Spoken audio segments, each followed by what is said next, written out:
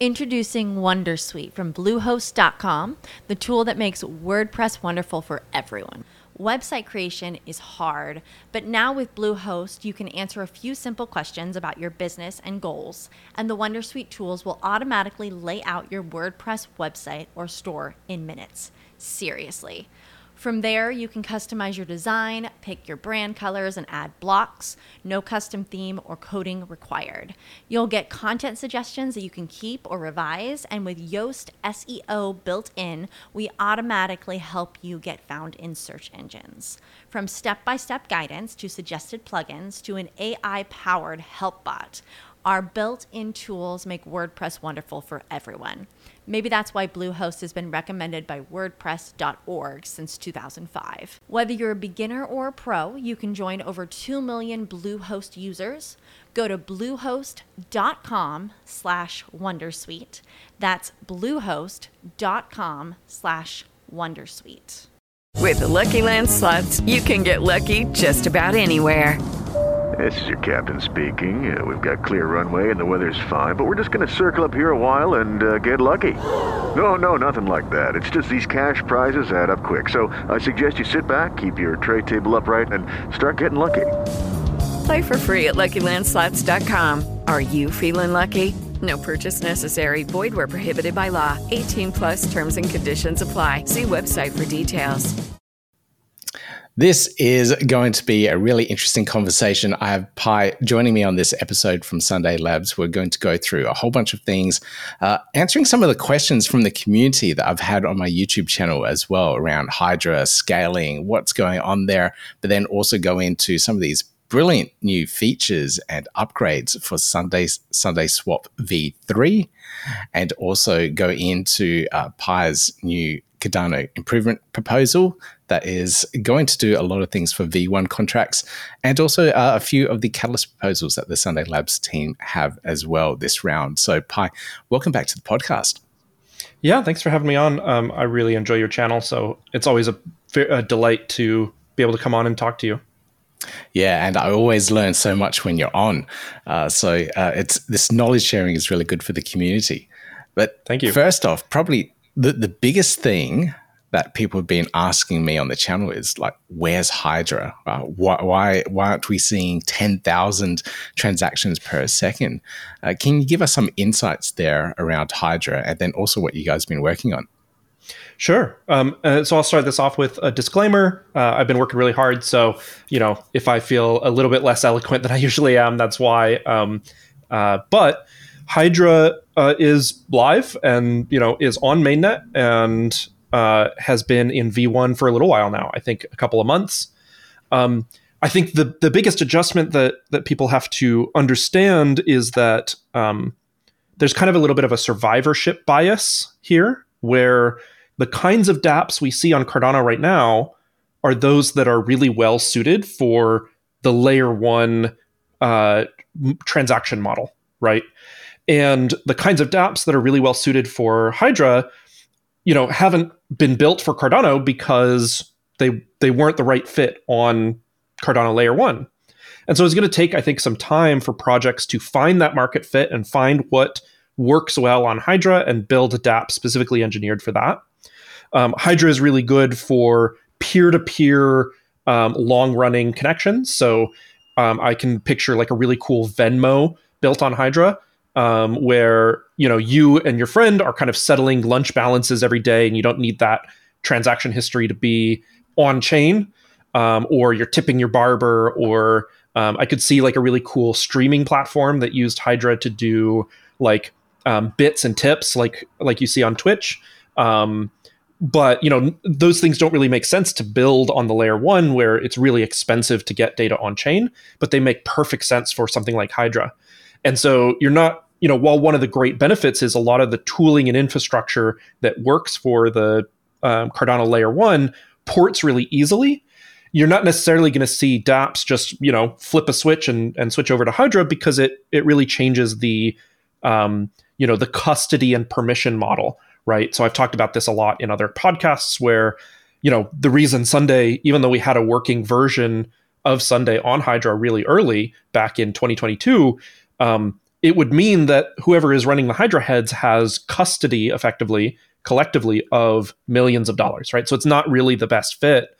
And so, the kind of, to sum it all up, the key takeaways are Hydra is at a version 1 and is launched on mainnet, and the team is recommending, I believe, apologies to the Hydra team if I'm not quite right on this, but they're suggesting, hey, this is ready for people to use. They're one of the kind of standout stars in terms of open source development and being transparent about what's progressing and things like that. And now it's kind of just on the businesses to come along and say, hey, we're building a business that wants to do X. Does it fit with Hydra? And, as you see things like, just to throw another example in there, an ad payment network where you're, when you visit a site, you're auctioning off the ad space to kind of a network of ad providers. That would also be really cool and really well suited for Hydra. And so you'll see companies come in and kind of find the right tool for the job. I'm in talks with a lot of people. Obviously I've talked a lot about Hydra publicly, so people reach out to me and say, hey, can you help us think through this and things like that? And so I know that they're coming. Development is slow. And so that's kind of where I would say have a little bit of understanding, and likely you'll end up using something and not even realize it's using Hydra. Yeah, I think that's one of the biggest misconceptions that the community has, and especially my YouTube followers. They believe that Hydra will be on the L1 and dApps can just use it straight away. And I think the narrative that they understood was that it would be that way. But no, it's a completely different solution that dApps need to adapt to and build different solutions for. So hopefully we do see something come out of it soon and really utilize what Hydra can do. Just to comment on that real quick, I think where that comes from is like a very well-intentioned communication on IOG's part, where they're talking about the technical details. They're being really transparent about how it's going to work. And maybe a misstep on their part of not understanding one of my maxims, which is the broader the audience, the less capacity for nuance. And so there's, they've, in my opinion, been really honest about how Hydra is going to work and what the trade-offs are going to be. But by not focusing on some of the things that a non-technical user might miss, they've accidentally created this perception that, Hydra will provide. Because, if you look at their claims, it is going to provide 1,000 transactions per second per Hydra head. It's just, and if you look at their claims that, it's isomorphic to the Cardano layer 1, meaning you can run all the same contracts and all the same infrastructure against a Hydra node. All of that is true. What it misses out on is the subtleties in the design around custody of user funds and things like that, that makes it so that like, we don't have to go and learn a whole new Plutus to build on Hydra. But we do have to maybe learn some new patterns for building and designing around Hydra. And so that's kind of where that comes from. And, IOG is largely a technical company. I don't want to throw them under the bus, but, they often make missteps like this where they underestimate how people are going to perceive what they're talking about. Yeah, humans, right? we jump on the little bits that we hear and get all excited about it and then just start talking about it. Mm-hmm. So with this, does that also mean like developers are building on Aiken at the moment, or other smart contract languages, DSLs, can adapt what they're doing there and their learnings there and implement things on Hydra as well? Yeah, absolutely. So the Hydra runs all of the same kind of, we call it the ledger rules. So all of the same calculations for how you account for UTXO, all of the same, spending scripts versus minting scripts, all of the same, VM under the hood. So anything written in Aiken can compile down and run on Hydra, with some subtle nuances. Like I don't think Hydra provides like delegation and staking primitives. So they don't implement the things like withdrawals and things like that. But for the most part, all of the same tools that we're building now for the layer 1 work really well on Hydra. And that's probably a good segue. I know the next thing you wanted to talk about was Gummy Worm. And so as like I said, we had a working version of SundaeSwap at rare bloom in 2022. And, it was around that time that we were starting to realize this dichotomy, this like, oh, this would actually not be a good product to deliver to our users. It would be an unsafe product to deliver. And so we started looking at like, hey, a lot of engineering effort has gone into Hydra and it has a lot of really good aspects to it. Can we design a protocol that doesn't throw that out, right? We don't want to throw the baby out with the bathwater. Can we leverage what Hydra has built and extend it and make it safer for things like a DEX or a pooled lending protocol and things like that? And so that effort is called Gummy Worm. It's something that we've been working on and off. So like sometimes we have to put it down for a couple months while we work on our V3 launch, for example. So we haven't done a whole ton of Gummy Worm work in the last couple of months outside of our funded Catalyst proposals that are contributions to Hydra that will make Gummy Worm easier. But the goal here, right, really what the Gummy Worm protocol is can we keep Hydra for execution, for deciding what happens, and get that fast finality so that if you submit a transaction, instantly that it will be included in the stream of transactions and you have high confidence and you can execute at thousands of transactions per second. But just split the custody of user funds separately. And that's really intended to be a pluggable mechanism so that you can choose how the custody of funds from users is managed. V0 will probably be something simple like a multisig, but that can be upgraded with, a layer 1 smart contract or even like a zero knowledge proof system similar to what Orbis was trying to achieve back in the day. So that's kind of the long roadmap for Gummy Worm, where we want to leverage all of that really great work that's gone into Hydra for that execution and settlement. But just make it a bit safer for user funds. And we have to make trade-offs there. So like things like withdrawing your funds out of a Gummy Worm head will be slower than closing a Hydra head. And there will be a small, still a slight amount of risk that some of the economic activity that happens in the Gummy Worm head gets rolled back. Whereas on Hydra, you have really strong confidence in those guarantees. So like really engineering is all about making trade-offs and saying, hey, what's slightly less important to us so that we can get back these properties that are important to us. And that's, since that demo that we gave, I've been describing Hydra as a family of protocols, like a kind of region in the design space where the version of Hydra that the IOG team is implementing is one point in that space, and then we're kind of building out an adjacent point, and I'm sure there will be others. I've seen Hydrazoa by George, I can't pronounce his last name, but Florovsky, I think, and Hydralyze, I think, is a Catalyst proposal that I saw that looks really interesting. I know Trim or Term, I don't know. I Trim. Just read people's names. I never say them out loud. So, but he had a really great proposal. So like, there's going to be lots of options, and I think that diversity will help the space. And Gummy Worm's just another point in that. And we're excited to be building that out. Though I will cautious everyone, it's a very long-term effort. This isn't the kind of thing that you rush, and we've got to focus on the things that are out there, like delivering the V3 contracts and some of our other business operations. So it's really this background burn thing that we think will make a very positive long-term impact, but I wouldn't expect it, in the next couple of months or anything like that. Cool. Thank you for all those updates around Hydra and scaling on that side. I think it will put a lot of the questions to bed that people have had. So thank you so much for that, Pi. What about other terms, other ways of scaling? I know that you've put out this Cardano improvement proposal. It's got a number now, which is quite a little bit of a confirmation milestone for the proposal.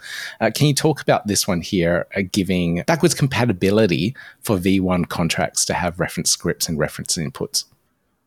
The main reason why Plutus V1 versus Plutus V2 matters to the broader Cardano ecosystem is this notion of reference scripts.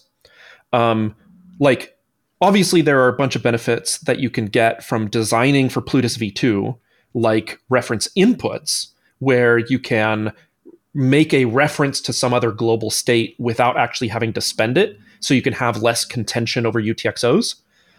And the difference between a Plutus v1 and a Plutus v2 protocol from those features is going to be great, right? So there's still incentive for SundaeSwap to upgrade from Plutus v1 to Plutus v2, and in fact to Aiken, and we can talk about that in a little bit, and for MinSwap to upgrade. And so there's benefits to individual protocols from the upgrade.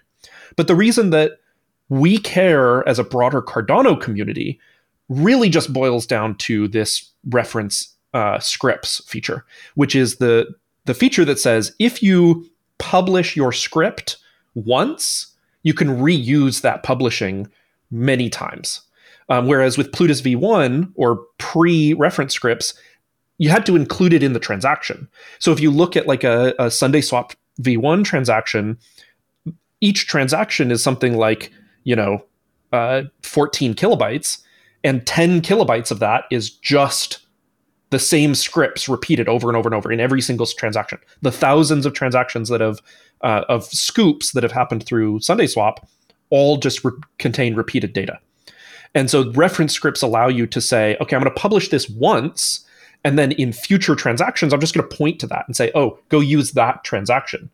And that cuts out that 10 kilobytes.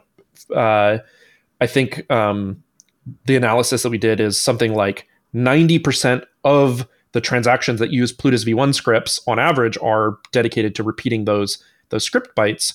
And if you look at the blockchain as a whole, 40% of the chain is just like redundant data at this point. And so that's pretty frustrating.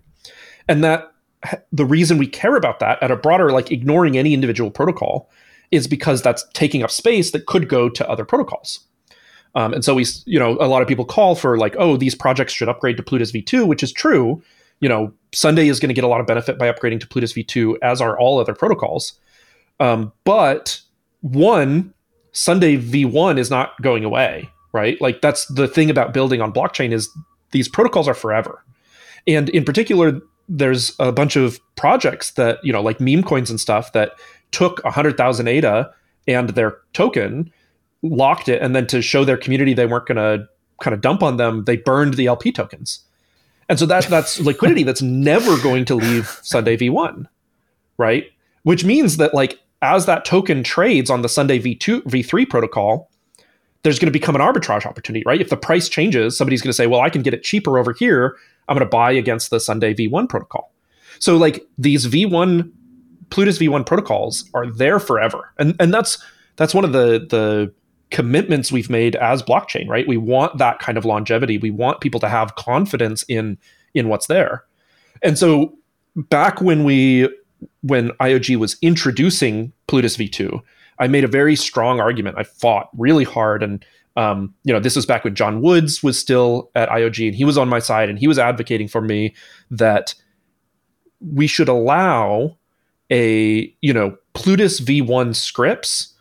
We can't give them all of the new features because that's going to be a breaking change, and it could change the behavior of the v1 contract, which could introduce bugs in the protocol that they weren't designed to account for, right? So we can't give them all of the features. But I made the argument that this one feature of providing reference scripts, the script doesn't care where it got its script from, whether it was a pointer to somewhere else or whether it was included in the transaction, right? And so I made the argument that like, at least for that one feature, we should allow Plutus v1 scripts to be kind of satisfied by this reference script feature. And at the time, the Ledger team disagreed. They thought it was too risky. It might introduce a bug. And I think they were very optimistic about people upgrading to Plutus v2 quickly. Fast forward a year and a half, and that hasn't happened for a number of reasons. I think every protocol is working on upgrading, but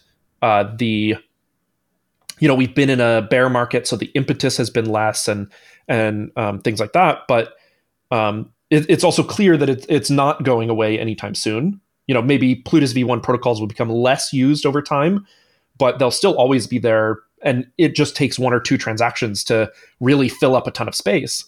And so I think they've now come around to this way of thinking of okay, just for this one feature, we can enable backwards compatibility without too much risk to the scripts breaking. Um, and that solves, at least for the broader Cardano community, the Plutus v1 versus Plutus v2 debacle, right? And there's like, we stopped dumping sewage into the river for those Plutus v1 contracts, and there's still an impetus to upgrade, but it's less of a like public health hazard, so to speak. And so I proposed it. Initially, I kind of was thinking that this was going to be another big fight with the Ledger team, and I'd have to do a lot of convincing. So I tweeted about it. I said, "Hey, your support would be helpful," and they were like way more open and receptive to it. They said, "Actually, here's an even simpler way that I was originally going to propose, but I thought that it would be too controversial, so I went with like a one-step removed proposal." And they're like, "Well, why don't we just do it this way?" I was like, "Great, that's even better. That's fantastic." And it's, they did their own analysis to kind of confirm Smogenized numbers and came to the same conclusion. And, it got assigned a CIP 110, if you're curious to go read it. And it's now officially been included in the Conway backlog. So it'll be the next hard fork, the one that introduces Voltaire and Plutus v3 and things like that. It'll be included in that. And so that'll be great. And then from a practical standpoint, what this means is all it requires is a small code change on behalf of all of the Plutus v1 dApps, where they say, okay, I'm going to publish our Plutus v1 scripts and then reference them to free up basically 40% block space. So it's like we are increasing the block size parameter and the transaction size parameter by 40% without actually having to increase it, which is great. Because increasing it is really risky from a block propagation and security standpoint. So I think it'll be, it's such a simple thing, but it'll be super, super impactful. So I'm really excited that they were that receptive. That is so good to hear. I did see the community get behind it. I saw Smorg working with you and publishing things online. So, it was just really interesting to watch that process unfold over Twitter and see it being received so well. And it sounds like what you just mentioned there, it's not much work for these V1 dApps to integrate through and upgrade their V1 scripts. So I'm excited about that as well, because it will just extend the life of these protocols so they have more time to do the V2 upgrades or even V3 upgrades of their Plutus scripts.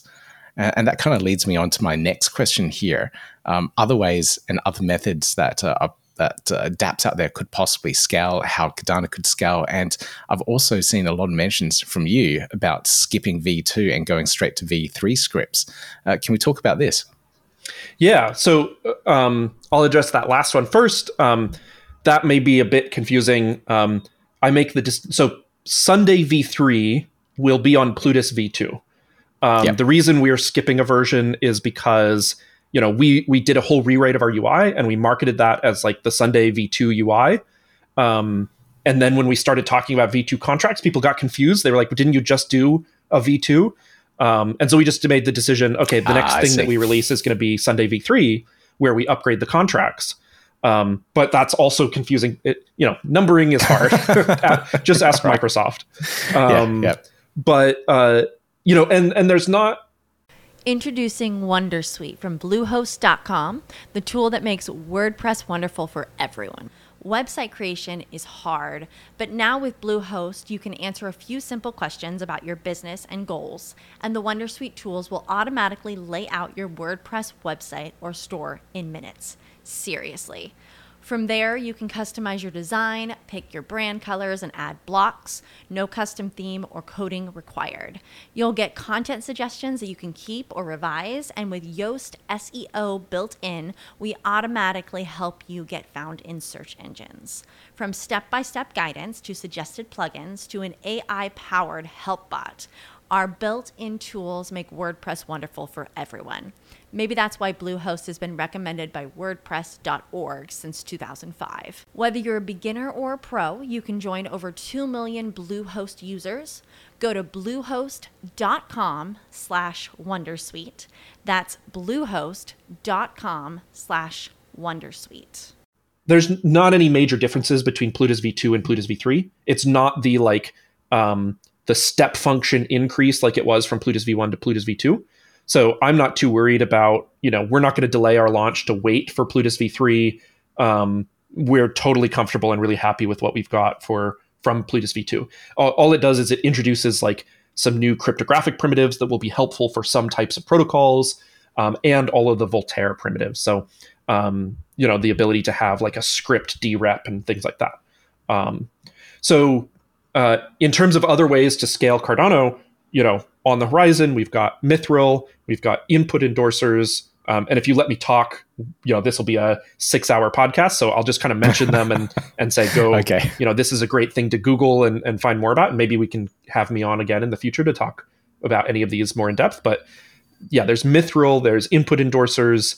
I've been hearing rumblings of a new Ouroboros version that has really cool features, though they haven't published the research paper on it yet. So nobody really knows what's in it. And so I think, there's a really rich long-term roadmap for Cardano, as there always has been. And software, especially high assurance software, is really hard. And so I think that is oftentimes at odds with the like very chase the hype mentality of DeFi and Web3, because it's so new and because people are really excited about it.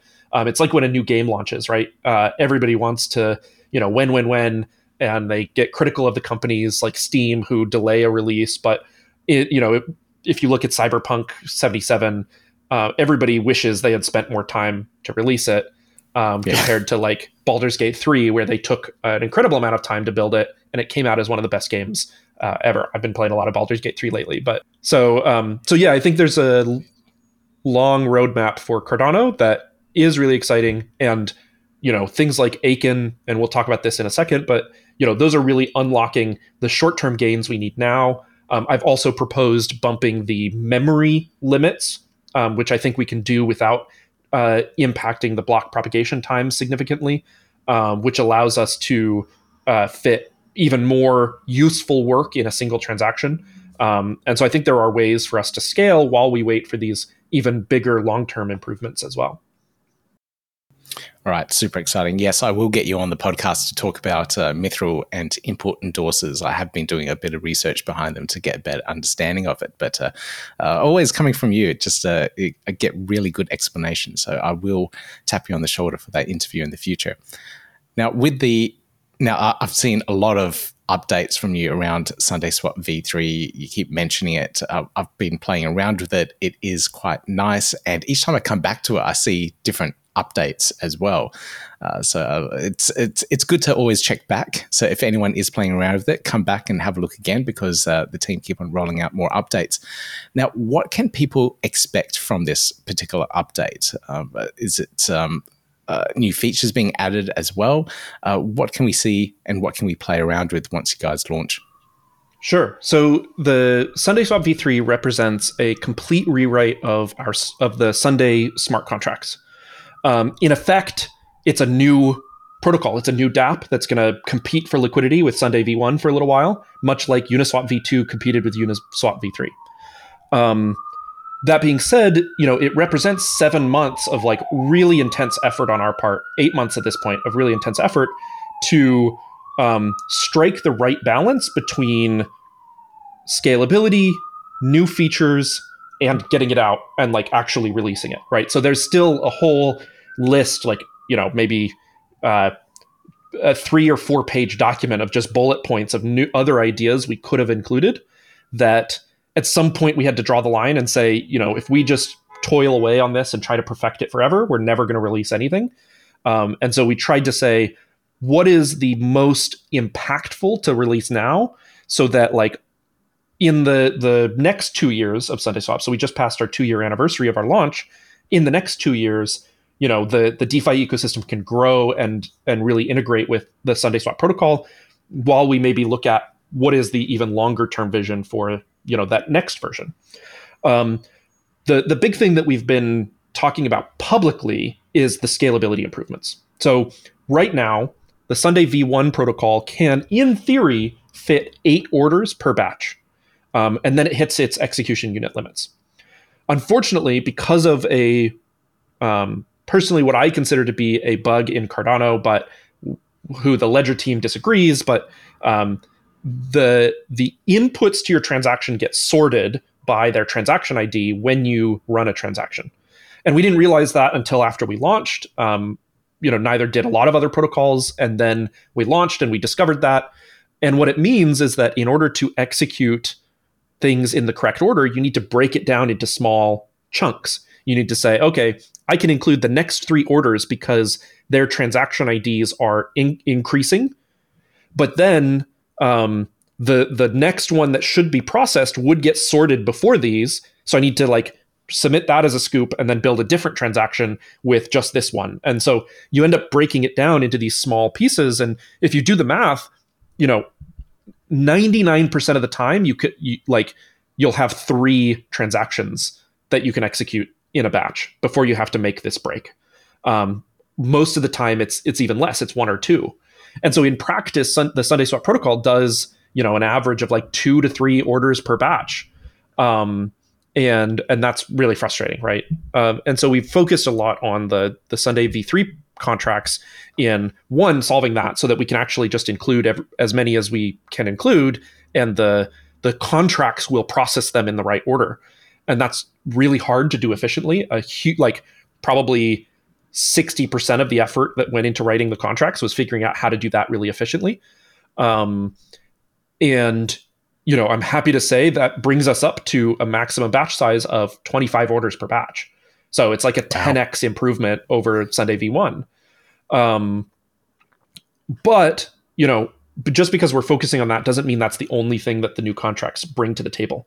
We've also really focused on a bunch of features that will make the operation of the Sundae protocol by people like the scoopers and by the DAO a lot more seamless, puts the DAO in a lot more control of things, and builds features that are either addressing what we saw as a market need, or making it easier to integrate with the Sundae protocol. And so, Butane, once we launched our V3 preview, moved really fast on this, and they showed an example of minting one of their synthetic assets and selling it all in the same transaction. And that's technically possible on V1, but it was a lot more awkward to do. And it's just a lot easier to do now on V3. We've got a full SDK that you can use to do that. And we've got a lot of features in the contracts that allow you to, route the results of your swap to different places. So if you want to, or the swap itself to be owned by a smart contract. So for example, the one thing that was technically possible, but really awkward in V1 that's now really easy to do is you can have a DAO that executes swaps, right? And the swap itself, both the incoming assets and the result are owned by the DAO and don't have to be first paid out to a trusted trader to execute the order and then pay it back to the treasury. And so we're really reaching out to protocols to make them aware of this and plant a bunch of seeds to say, hey, if you want to build really advanced features, just to pull an example out of my hat, maybe, I want to sell this JPEG token for ADA and have that ADA go and buy an NFT on JPEG Store all in one seamless flow. That's something that JPEG Store could now implement. Or if you want to, I'm trying to think about an example I can give that won't give away one of the kind of secret features that we're still holding in our bag. But basically just all of these ways that other protocols could integrate with and build a really rich ecosystem that rely on the ability to exchange one token for another. We wanted to make that as delightful as possible. And so you'll see a lot of that. Maybe I'll give you an exclusive for your podcast or your channel. Sure. Sounds good. The plan right now is to release the white paper and potentially the source code on Valentine's Day. And so that'll be our kind of Valentine's Day gift to the community. And, all of the features that we've built, barring any last minute adjustments from the audit, will be kind of described in there. And we've been sharing our V3 white paper around with a bunch of builders in the community to get their input. And I think they've been tweeting that they really enjoyed the white paper. They found it clear and well thought out, and they really like the features that we've brought. So I'm really excited to kind of share it with the broader community, and maybe I can come back on your channel once it's all open and talk about all those features. All right. Yes, I'd love to dig into that. So I have to wait a little bit longer to get my hands on it and get a better understanding of it, but that's okay. I did see that Butane post where they integrated in that direct sell of their synthetic asset over to Sunday, and I thought that was absolutely brilliant. I could see a bunch of really cool use cases for that in the future. Hopefully, they can also set the price of it when they want to sell it, maybe in a limit order or something like that, so that you could mint a synthetic BTC and then set a sell price straight away, and that just makes sense. Like you're trying to ride the wave and make some profits. So if you can get those profits, sell it in one simple transaction order, it just streamlines traders' experience. So that stuff is really, really cool, and I hope to see a lot more of that from other dApps as well, integrating in whatever you guys are building or what other dApps are doing too. So that's super exciting. Yeah, we're excited about it too. Now, with all this work, you also have a few Catalyst proposals, or 4 of them, in fact. If you go to the website, you can check out the current Catalyst proposals that are up and running. I'll put the links down below so anyone else that's interested can help support you guys. Can we talk through some of these? They seem pretty interesting. I have to say, I don't understand all of this stuff, but hopefully you can explain them all so that the users here can get a better understanding and hopefully vote for you guys. Yeah, absolutely. So we have 6 proposals that we got funded for in the previous Catalyst round that we're making really good progress on, and several of them are close to being finished. So for example, the Sunday contracts and the Sunday audit are very, we launched the public testnet, and so they're very close to being finished there. Also, the one of our Hydra ones is finished, and the second one is kind of well underway. So we're making good progress there. The link that you mentioned that's probably going to be in the description of this video is sunday.fi/catalyst. We want to make it really transparent about what's the status of our different proposals and which ones are in the upcoming round and things like that. But with us making really good progress on those, we thought, hey, it'd be great to have something lined up to work on after that. And so we made 4 Catalyst proposals this round.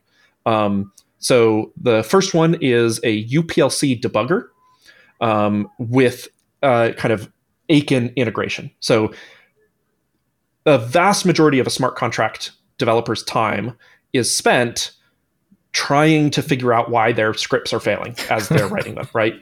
Because there's not really great tools to understand, what is happening when you execute the contract. It just tells you it failed. Or, if you're lucky, it tells you oh, here's the trace lines that we found. But they often give really inscrutable errors, or it's really hard to inspect the state, what different variables contained which values, partway through your script. And so that can be a real big pain. And programmers are really used to what's called a step through debugger, which lets you go line by line through the code, pause, look at, okay, this variable is 10, this one is, the string hello, and understand the state of your program before you advance to the next step. And so what we're proposing is that we at least start building that for UPLC, for the underlying programming language that Cardano uses.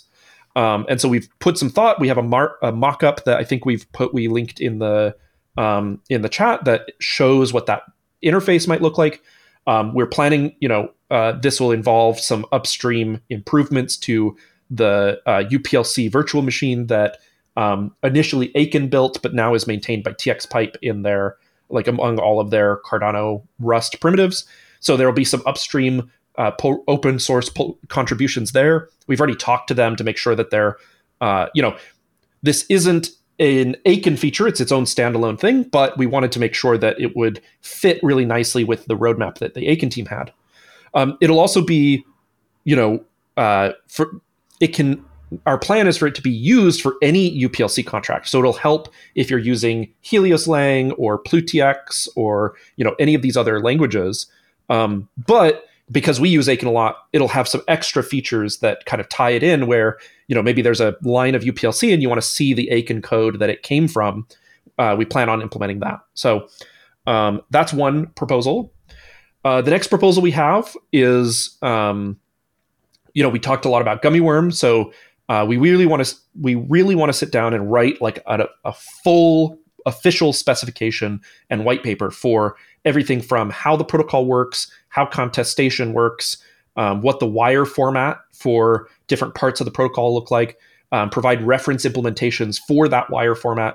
And we want to do this in the open because what that would allow other projects building to do is learn from our process, right? See, they're putting a lot of thought into this and they're, discussing this. And maybe we can learn, hey, let's lift this technique and apply it to our own protocol, or make it far more of an open design discussion here. Right now, because it's kind of this skunkworks project internal to Sunday and it doesn't have any external funding, that's a really risky thing to do as a business because, it could turn into a lot of work that a competitor could just take and run away with and us not get any value of it and maybe even get to market with a different, protocol that cuts corners, but just by learning from kind of some of the stuff that we did. So it's not something that we can do without external funding. We'd have to kind of develop the spec and get to a V1 and be confident that like we're going to be the first to market with some of these ideas so that we can, build a business around that knowledge. Eventually it would be open source, but it would be way down the line. And so we want to do that earlier with a bit of catalyst funding, right? So that's kind of the idea behind asking for funding there. And then the next two are basically the next steps for the Sunday V3 protocol. So one of the big things that we've focused on with this is making sure that in a lot of ways, the protocol is extensible, right? In Sunday V1 or in other protocols, there is the contracts. They're all decided at the time that you launch it. And if you want to do something new, it's a whole new set of contracts. It's a whole new version. It's, it's a big upgrade. And so there are some really clever ways where we've designed the Sunday V3 protocol and all of our off-chain code to be able to support extensions to the protocol. And this might come in the form of like new types of pools. And so, we will probably follow up with a StableSwap pool or an 80-20 pool from like Balancer, or, we have a bunch of really cool ideas there. The two that we're asking for catalyst funding for, because we think they'd be really cool. One is the a margin pool, which it allows you to trade on margin or on leverage. So if you have 100 ADA and you see a market opportunity and you're like, wow, I could make a lot of money, but the amount that I'm going to make on 100 ADA is really tiny. But if I had 1,000 ADA, I could make a lot more. Allows you to make that bet and kind of borrow the extra money. That's not quite the right term because it's pretty nuanced and subtle how it works. But like in a sense, you are trading on leverage, trading as if you had 1,000 ADA instead of 10 or 100 ADA. And the result of that, instead of being paid to your wallet, where you could just run away, right, with the extra money that you swapped, is held in a smart contract. And then if the price does move in the direction that you anticipated, you can swap it backwards and keep the difference. And if it doesn't, then you can get liquidated, and then that's just extra income for the liquidity providers in the pool. And so this is really cool for the Sunday protocol because it allows these pools that allow really efficient price discovery. So if you expect a really volatile asset where like market conditions are going to make the price swing really rapidly, then this can be a faster way for it to find what that price is than a normal AMM pool. And really opens up kind of the broader DeFi ecosystem to the benefits that leverage provides. And then that's our third catalyst proposal. We'd like to kind of build that out. And then our fourth one is in collaboration with Cora Labs, who's behind AdaHandle. And the idea there is we want to build a form of permissioned DeFi. So we're in Web3 because first and foremost, we believe that access to these financial products should be ubiquitous and universal. and we believe in a permissionless first, and so that's why we spent the last 3 years building a permissionless DeFi protocol. But we also think that there's no point in being, in not enabling, once you have that really solid foundation, enabling other types of permissioned DeFi. So things like pools that have deeper liquidity, but you can only interact with them by having KYC, or even pools that are like offer a lower fee for loyal community members, right? So you can imagine maybe the Snake pool is a 1% or a 3% trading fee pool, but if you've held Snake for 6 months, then you get access to the 0.05% pool, right? And so allowing these this as a primitive that people can choose how they build permissioned DeFi on top of would be really cool. And we're partnering with Core Labs to extend ADA handles to be a key part of this, right? So that like you could have the permissioning tied to ADA handles and tied to the DIDs that you attach to your ADA handle. And so it's also on their end fleshing out the ADA handle personalization specification so that it can support, right now it's really cool. It supports personalization of your profile picture and your background on your ADA handle. But like that's just kind of a tech demo, a proof of concept. Really, the Core Labs team wants to use that to attach, much richer data. And this is kind of one path of that, of like, okay, you can attach your DID to your ADA handle, and then, that's your one-stop shop for if I need to provide or prove my DID, it goes through that ADA handle ecosystem. So those are kind of our 4 Catalyst proposals. As with last time, we'd be happy if a subset of them got funded. So, don't feel like you are obligated to vote for any. We're kind of asking the Cardano community to help us do things that we wouldn't otherwise be able to do. But, I'm not gonna guilt anybody into voting for us. I think it's totally fair if you vote for other proposals instead or whatever, right? So. Yeah, there's some very interesting proposals there. And like I said, I'll put all the links and references down below so anyone that's interested can read a little bit more about all of them. And when these proposals do get through, I think I'll get you on again to talk about them as well. I find the permission DeFi really interesting, different concept there, KYC and all that stuff. So I'd love to dig into that one with you and Core Labs to find out a little bit more too. But Pi, thank you so much for joining me on the episode and talking through all this. It's been really educational, as always, to talk through all this scaling side of things and learn a little bit more about SundaeSwap V3. Good luck with the launch. I'm looking forward to it. Thank you. And thanks for having me on. Awesome, Pi. Thank you. Yeah, gotta do it like that. You've been listening to the Learn Cardano podcast. Gotta get it hype. Crypto is what we like, but this is not investment or financial advice. Gotta do your research, cause it's risky. We know it is. This show is educational and it's informative. Crypto's the future, really, it ain't no debating.